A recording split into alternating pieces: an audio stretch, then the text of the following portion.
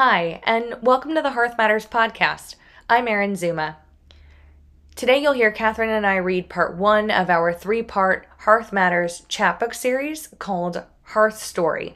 And this is where we explore a question. In our relentless pursuit of progress, have we inadvertently dimmed the flame and forgotten the pivotal role that home and hearth play in nourishing the human family? And if so, how do we find our way home? A quick note on the chapbook series.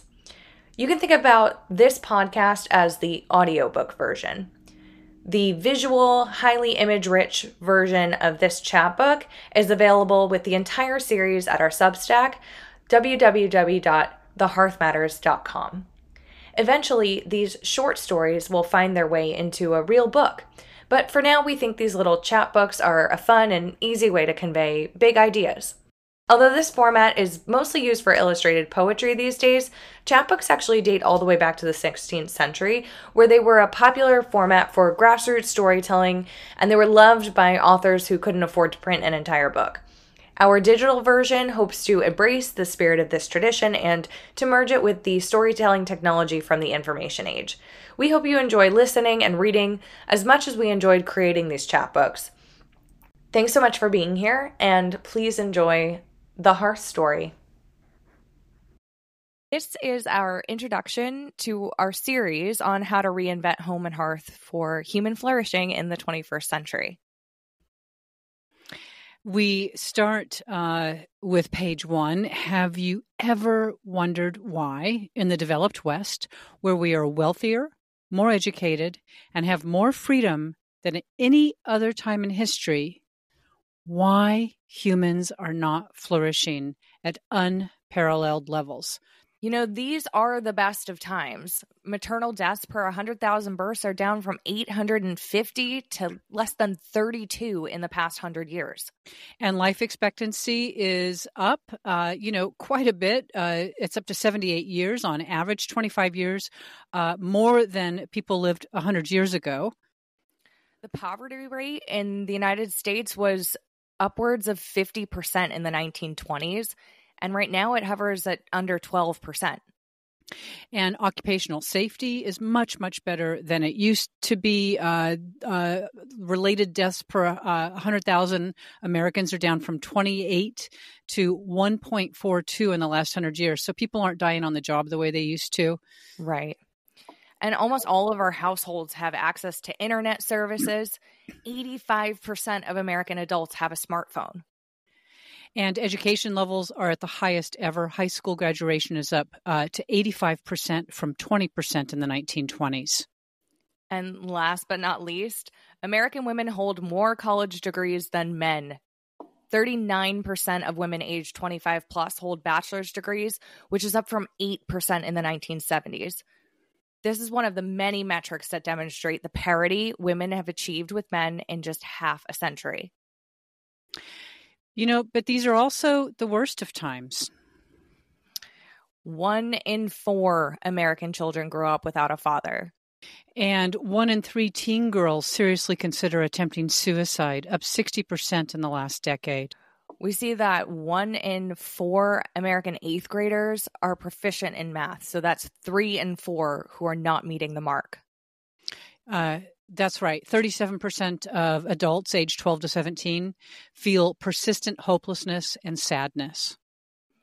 And 10% of American children are clinically diagnosed with anxiety.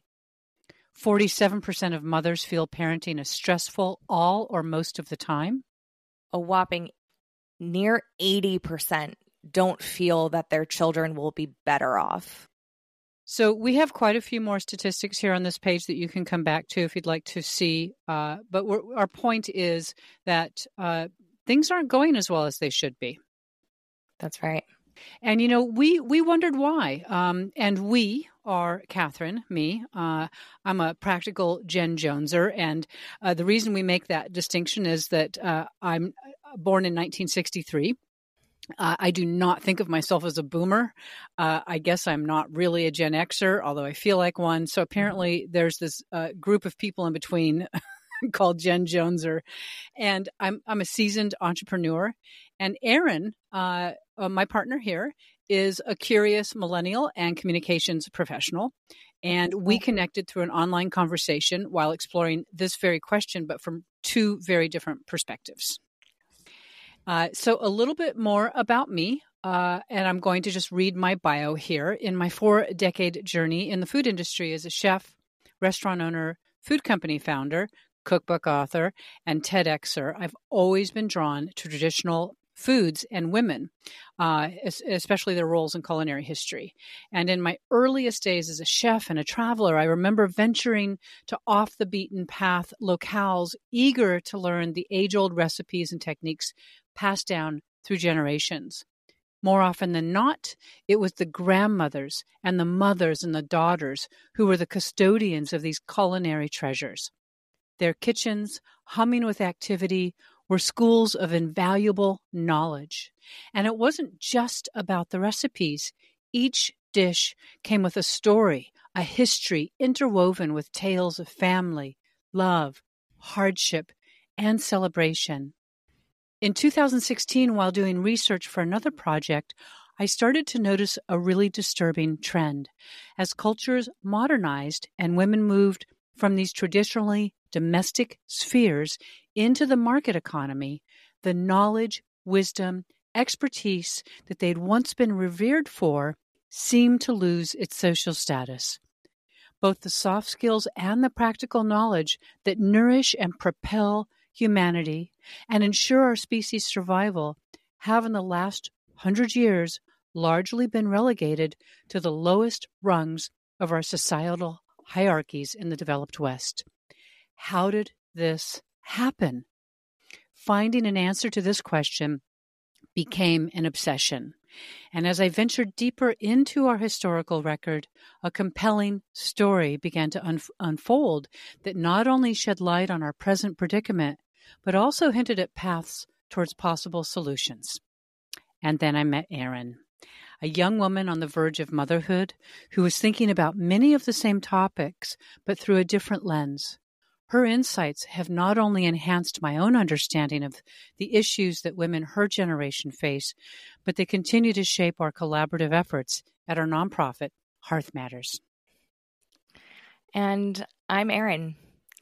I tried out more than a handful of careers before my maternal instinct showed up and revealed a path to purpose and work that I had never once considered.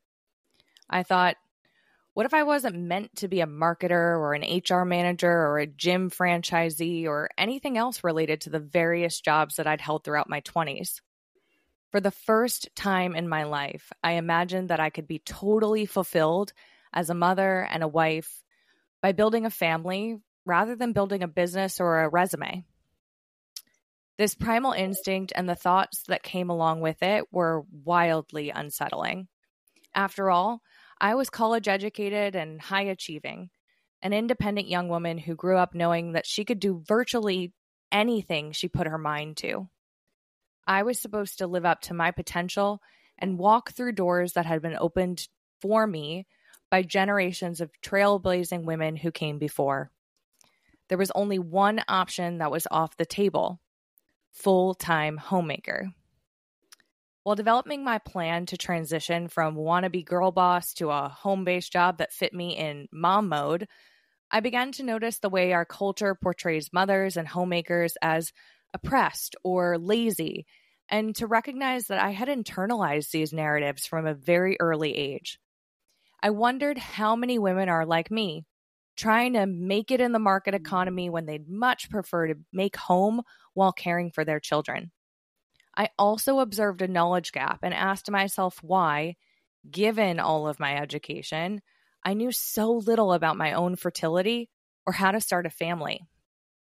Then I met Catherine, and she told me a story about how the hearth lost its social and economic significance, and where the feminism I was raised with may have fallen short of meaningfully advancing all women's interests. I was drawn to her pragmatic ideas about how we might upgrade the lives of mothers and homemakers, their families, and their communities in the 21st century. Hearth Matters and this chapbook series represent our hope for the future and for the many generations of young women who will come after us. So that's a bit about us and our why. And now we're going to jump into the Hearthstory with our primer. In the 60s and the 70s, as women poured into the labor market, there wasn't much of a plan for who was going to mind hearth and home. Modern appliances played a pivotal role in this transition, shrinking the typical woman's household tasks from 60 hours per week at the turn of the 20th century to around 20 hours per week by the 1970s. Liberated from much of their domestic labor, many women jumped at the chance to bolster their family's finances with a second income or to become financially independent. The era symbolized progress as women envisioned blending rewarding careers with family life. Fast forward to today, and the realities of modern life tell a very different story. Contemporary women and mothers work 40 hours a week in the market economy, many in jobs they don't love, only to return home to another 22 and a half hours of domestic labor caring for their families. Ironically, the time gains made in the 1970s, thanks to modern conveniences, have all but disappeared. Likewise, monetary gains have slipped as families allocate a significant portion of their earnings to childcare. In order to keep our homes running smoothly, we must outsource much of the domestic labor we once took care of ourselves, like cooking and cleaning and childcare, to the market economy, which often means settling for lesser quality goods and services at a premium cost. Despite our best intentions and Herculean efforts, the fact is this new arrangement is simply not working. We're exhausted. Our kids are struggling with alarming rates of obesity, illness, and depression, and our men aren't faring much better. The hope and optimism of the 70s has faded into despair for many women. Having it all turns out to be a myth. So we move into the vision. While exploring food systems, traditional food systems, and the decline in status of women's roles within the domestic sphere as cultures modernized, Catherine began to wonder if there was a possible link between some of our societal ills and too much market economy encroachment into our homes. And then an idea occurred to her. What if we could merge the practical knowledge and wisdom of the traditional cottage economy culture she cherished with the innovations of the information age and the sharing economy? That's when a vision started to crystallize. A domestic economic framework that not only reduced women's workload and economic vulnerability, but also elevated the status and significance of the caregiving activities in our home, aligning them with their importance to our survival as a species and ensuring a brighter future for our children. What follows is a brief telling of Catherine's findings and the unfolding of a vision that inspired our forthcoming book, which is due to be released in spring of 2024. So now we get into our first section, which is a brief history. We keep it pretty brief here. In the book, we will go into more detail. But first, we're going to start out with a little bit of lexicon. Why have we used the word hearth? The concept of hearth as the home's heart is a powerful symbol. In ancient times, the hearth was the place where people cooked their meals, warmed themselves during cold weather, and gathered for storytelling and companionship. In his book, Catching Fire, Harvard anthropologist and primatologist Richard Wrangham points out that our brains have doubled in size since we started using fire to make our food more digestible. He argues that this development made us the modern humans we are today. In the modern context, even though many homes may not physically have a hearth or fireplace, the term still evokes images of family care, warmth, and nourishment and hospitality. We use the term hearth to represent the domestic sphere. We also define human flourishing. The concept of human flourishing was central to classical Greek philosophy, particularly within the works of Aristotle. He referred to it as eudaimonia, which is often translated to happiness, prosperity, or flourishing. To flourish as a human according to Aristotle, is to live a virtuous life, seek wisdom, cultivate good relationships, and actively contribute to the well-being of the community. It's about realizing one's full potential and living in a way that's true to one's nature and purpose. Right, right. Okay, so now we're going to move on to 4 pages that very briefly describe the history of the hearth. And the first page is called From Cave to Farm.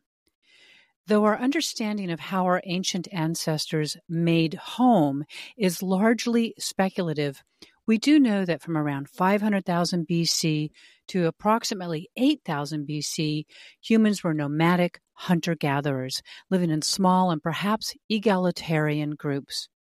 During this era, the mastery of fire lit our first campfires and served as a significant technological catalyst for human evolution, as we've already discussed. Just as fire revolutionized our early existence, another pivotal technology would forever reshape our conception of home, and that's the plow.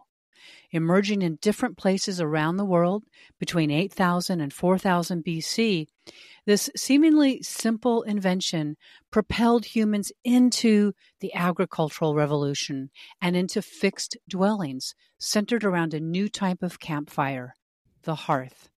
Our new homes became epicenters of economic activity where families engaged in farming, crafting, and trading.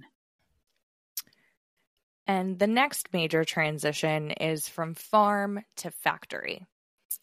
Echoing the profound effects of fire and the plow, the 17th and 18th centuries brought new technologies to our homes. Steam and electricity sparked the Industrial Revolution, and with it, a new market economy. Work, which had been rooted in our homes and embedded in cottage economies, now moved to the factories. The once blurred space between home and work and the division of labor between the sexes was now distinctly split into 2 spheres. They were separate, and it was the private sphere, which was managed by women, and the public sphere led mostly by men. And the next page, From Factory to Boardroom. In the early days of the Industrial Revolution, first-wave feminists united to fight for the deplorable working conditions in factories and eventually for the right to vote. Not long after, first-wave feminists splintered into various groups. In her book, Feminism Against Progress, author Mary Harrington describes 2 of those groups as Team Care and Team Freedom. Team Care championed the domestic sphere as a sanctuary away from the often alienating and harsh realities of the public sphere, while Team Freedom saw an opportunity to break free from traditional roles and pursue equality with men in the public sphere. In the new market economy, influenced by several new technologies, including home appliances, the automobile, and perhaps most importantly, the birth control pill, second-wave feminists escaped the confines of their suburban homes at unprecedented rates in the pursuit of self-discovery, equality, and financial autonomy. Western women have made incredible gains in the public sphere over the last 60 years, achieving levels of education, equality, and financial independence that our great-grandmothers could only dream of. But there has been a price. We've had to leave the domestic sphere largely unattended in order to accomplish all of this. That's right. And on this next page, we discuss feminism and the hearth. Although there are records of women challenging misogyny as far back as the medieval period, the modern feminist movement didn't start to take shape until the 19th and 20th centuries. Today, there are so many forms of feminism, it can make your head spin.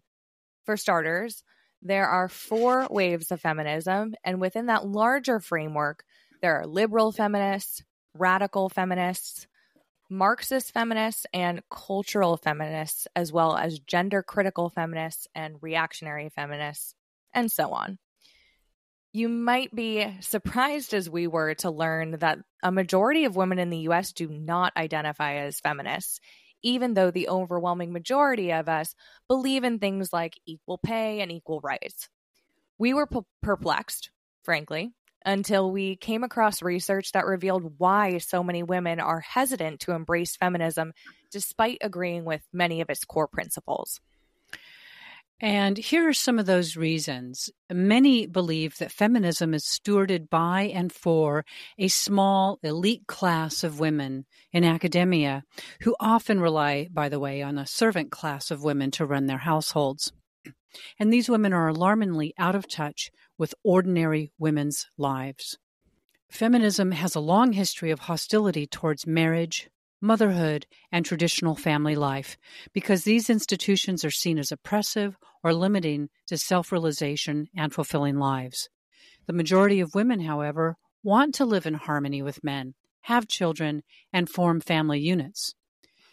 Feminism maintains that women could have it all if only taxpayer and or employer-funded programs could provide maternity, paternity leave, address the costs of childcare. And yet, 50 years after their movement, little progress has been made in the U.S. in terms of helping families. Feminism tells our young women they can be anything they want when they grow up, except full-time householders and stay-at-home moms. Hashtag girl boss movement and portrayals of pregnancy as enslavement are readily available as memes on the internet. That's right. And, despite the strides women have made in the public sphere, many of us navigate both spheres, even if we don't realize it. The majority of us will become mothers and oversee households at some point in our lives. Modern forms of feminism emphasize and promote women's achievements in the public sphere, but there's a notable silence about our roles in the domestic sphere. And while we recognize and appreciate the hard work and sacrifices of the feminists who came before us, we believe it's time for a more genuinely inclusive form of feminism, one that speaks for the broader and often silent majority of women, a feminism that keeps the hearth flame of humanity lit. So our next section is entitled, Who Tends the Hearth Flame Now? Amidst the sweeping tide of change and in our collective pursuit of progress, have we inadvertently dimmed the flame that nourishes the human family? To really understand what we're talking about, we thought that it would make sense to first talk about what does a tended hearth look like. So we start with shelter. The sanctuary of home and hearth provide protection from the outside world. Home is a place of comfort and privacy and respite from the demands of the outside world. Within the secure embrace of home, individuals learn about themselves, define their values, and cultivate the confidence required to face life's obstacles head-on. Food. Our hearths are the hub of culinary activity in the home. The act of preparing food for others is an expression of love and care and helps to foster social bonds. The hearth is a classroom where knowledge is passed down through generations, preserving cultural traditions and promoting self-sufficiency. Then we look at family. Home and hearth are where family bonds are created and strengthened, where values and traditions are imparted and shared across generations.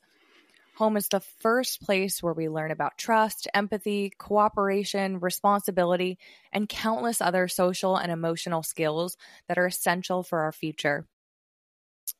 Work on our ingenuity and labor and the collective efforts of families and communities. Our homes were sites of production connected to cottage economies and centers of education where the skills and knowledge were imparted from one generation to the next. So now we're going to explore what does an untended hearth look like, essentially where we are today. So using the same four categories, we'll start with shelter. Today our homes are more comfortable than ever before, yet their sanctity as havens from the public sphere is at risk. The same technology that streamlines our lives also clandestinely tracks, records, and shares our actions with companies eager to convert our habits into sales. Devices meant to deepen connections are also vehicles for market-driven algorithms to infiltrate our private lives, vying for our attention in a bid to monetize our interactions. Moreover, this technology offers a potentially damaging gateway to our children, challenging the very essence of our homes as shelters. Food. The pressure and fatigue associated with juggling work outside of the home with family life have resulted in a growing dependency on quickly prepared processed foods, contributing to numerous health issues. Cherished family traditions and bonding over homemade meals have significantly diminished. Culinary traditions passed down through generations have mostly faded away, and most young people are barely proficient in the kitchen today. Family. Family unity is fraying. The vibrant tapestry of traditions and intergenerational wisdom quietly thinning. With children often cared for outside the home, the invaluable role of family and community in their upbringing is undervalued, potentially at great societal cost. When home, family members often retreat into private digital realms that create isolation and subvert the deeply nurturing connections that define the essence of family bonds. And finally, work. Once a hub of entrepreneurship within a bustling cottage economy, the home now stands largely idle in economic terms. Its residents, labor now owned by the external market economy that was born of the Industrial Revolution. This shift also saw women journey away from the domestic sphere to the public sphere. No longer able to care for children while working in their homes, the cost and stress of childcare outside of the home has become a new burden for many, many families. Our next page is called Hearthbroken Women. And when we're talking about this category of women, we're talking about both with children and without. Women trying to raise children while working in the public sphere are exhausted, as we've already talked about. They're experiencing record rates of depression and high levels of anxiety. In addition to their weekly work in the public sphere, women work an additional 22.5 hours at home. Often they bear the emotional burden of managing a home in ways we cannot quantify. Many mothers and homemakers who work full-time in the domestic sphere report feeling lonely and disconnected. Low status is often given to women in these roles, and they are seen as either oppressed, misguided, or unmotivated by many. Many women who have watched their own mothers and or peers struggle have realized that having it all is a myth. Citing a poor outlook for the future, a growing number of Americans are choosing to forego having families altogether. Educated women working in the market struggle to find suitable male partners who share their values and their income potential. And despite their stated desire to have children, half of all women who reach age 30 will go on to experience unplanned childlessness. And last but not least, to keep their homes running, many women have increasingly outsourced their homes to the market. We then look at what it means when we say the outsourced hearth. The quality, care, and wisdom of homemade has been replaced with the profit-focused market made. In 2022, Americans spent billions on outsourced products and services that stand in for our hearths. For example, we spent $362 billion on fast food, $61 billion on childcare, $37 billion on home entertainment, $12 billion on residential cleaning services, and $9 billion on prepared meal delivery services like HelloFresh. And that was in 2022 alone. The prior year, companies spent $4.6 billion on advertising specifically to our children. So again, we ask on the next page, in our relentless pursuit of progress, have we forgotten the pivotal role that home and hearth play in our lives and in a healthy society? In order to navigate our way home, we must first examine how we arrived here. We've identified 4 crucial shifts that we think may have caused us to lose our way. The first of those shifts is that the hearth lost its knowledge. The knowledge and skills of home and hearth, traditionally passed down from one generation to the next through hands-on learning and shared experiences, have lost their value and their status in our culture or have been replaced by the market.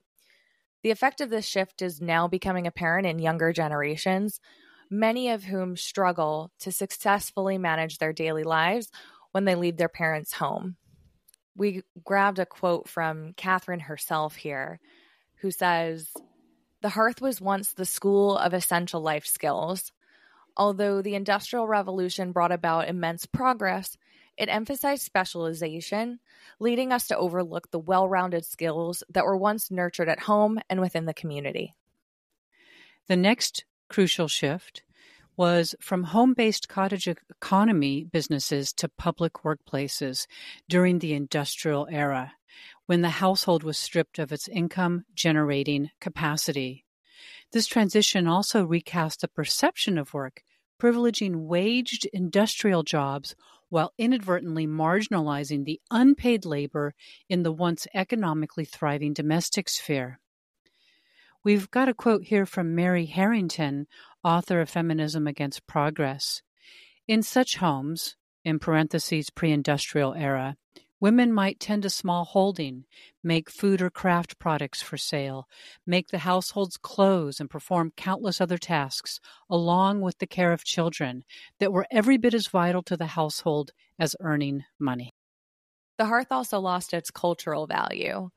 When women left the hearth in order to find equality, freedom, and financial autonomy in the public sphere, one of the unintended consequences was the marginalization of the domestic sphere. Newly accustomed to a paycheck from the market economy, the unpaid but essential household labor, as well as care, which was still largely performed by women, lost its value in our status hierarchies and in our collective subconscious.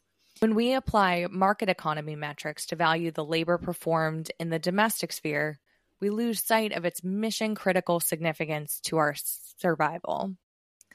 We have a quote here from Catherine Marsal, who says, "The devaluation of women's work in the home has consequences that reach far beyond individual households.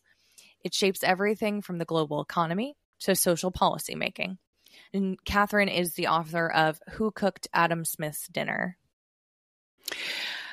Our final shift, which is a little harder to define, but I think we all see it everywhere, is that we have lost hope. Mm-hmm. We start the page with a quote by E.O. Wilson. "The real problem with humanity is that we have Paleolithic emotions, medieval institutions, and godlike technology. In a bid to monetize our attention, new era technologies deploy algorithms that reward outrage. When the primitive part of our brains fall for these market-driven strategies, we lose hope in the future and faith in humanity at a time when we need each other more than ever. We must let hope, not pessimism, be our self-fulfilling prophecy for the future. It is the only way forward." And we end with a fairly well-known quote from Immanuel Kant. "Hope is a moral obligation," and we believe that with all our hearts. And this leads us to our next page and the big question, which is, how do we find our way home? The chaos we're experiencing is typical of massive societal change that emerges with new technology and forms of communication. A new era is upon us, one that presents an opportunity and a responsibility, perhaps, to chart a new course home. Old structures and ways of thinking held over from the industrial era will not endure or serve us in the information age. Now is the time for an upgrade. We end this page with another quote, which is from Deborah L. Spar, the author of Work, Marry, Love: How Machines Shape Our Human Destiny. Family structure and gender roles don't exist or emerge from a vacuum. Instead, they come from a complex interplay or ostensibly unrelated factors, most of which are sparked or at least accelerated by technological change. Our next page is Welcome to the Information Age. Opportunities abound. Democratized access to information, innovation opportunities in all sectors, major advances in physical and mental health knowledge, global connectivity helps us understand and learn from other cultures, open source work culture promotes collaboration and accelerates innovation, and positive shifts in societal norms. The challenges are real. We are facing job displacement and economic upheaval, information overload, and viral spread of misinformation. Pressure to conform online limits open and honest public discourse. Siloed echo chambers create an us versus them mentality. Fear of online backlash may limit risk-taking, novel ideas, and innovation. And last, there are real privacy and security concerns. And so we all have to ask ourselves, how are we going to handle this? How are we going to go forward? What will you do? If you do nothing, unchecked technological advancement, spurred by market interests, drives our future. We delegate key decisions to AI systems that are incapable of understanding quintessential human experiences of embodiment, connection, and spirituality. Civilization will decline. Or we can take action. Collectively, we seek and develop new, robust narratives that help us build the character and strength needed to navigate this transition to a new era. We consciously choose not to become subjugated by our own creations.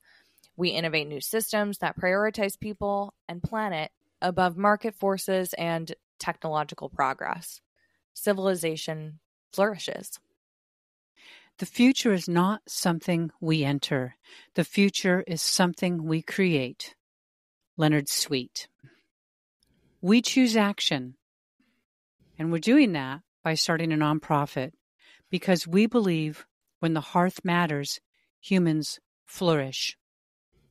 Our vision for our nonprofit is a world where mothers and householders are empowered with the respect, knowledge, and resources necessary to create nurturing homes, and every child receives the essential care they need to thrive. And our mission is to improve the social and economic status of those who provide care in our homes with practical 21st century solutions. Our final page describes our initiatives very briefly. In future chapbooks, we go more in detail over each one of these. That's right. The first thing we are doing is champion the domestic sphere. We embrace the philosophy of early feminists who viewed home as a sanctuary that required loving and skilled leadership, and who saw the roles of householders as essential to human well-being. Our goal is to reintroduce and amplify this perspective in our cultural consciousness through our podcasts, social media, speaking engagements, strategic partnerships, and a forthcoming book. We also actively engage with tech leaders to ensure their technologies are aligned with human flourishing. Our next initiative is to reignite the entrepreneurial spirit of home. Our business training program for home-based cottage businesses provides a viable route for those trying to escape the two-income trap, which we discuss at length in a future podcast, and significantly reduces the economic vulnerability of full and part-time mothers. We also want to build a 21st century cottage economy. And I know that sounds big, but we have a plan. Our neighbor-to-neighbor network model reimagines and upgrades our ancestors' cottage economy by uniting producers and consumers in a home-based sharing economy model. This model prioritizes human flourishing and makes financial sense. Multiple neighbor-to-neighbor networks form a domestic economy that coexists within the market economy. We also want to teach human flourishing. The skills and knowledge required to manage a household, find a mate, start a family, and successfully navigate the complexities of our new era are now largely absent in our academic institutions. Taking inspiration from both the practical skills taught in early home economics and the whole person educational philosophy of the 19th century Scandinavian Bildung movement, our 21st century version will aggregate online classes from best-in-class thinkers from around the world and blend them with our own courses to create a Hearthology curricula that teaches human flourishing. Right. And of course, this is going to take a little money. So the following page is our fundraising goals for next year, which you can look at. We won't go over here in this audio version of the book. But we do talk about on the page after that how you might take action, because together we are strong. Thanks so much for listening along to the Hearthstory and for giving us your time. If you'd like to read our chapbooks, they're available at www.thehearthmatters.com. If you prefer to listen, you are in for a treat. That our next episode is going to be on our next chapbook called Householder Feminism, about how we drive meaningful change in the domestic sphere. Once again, thanks for listening, and we'll see you next time.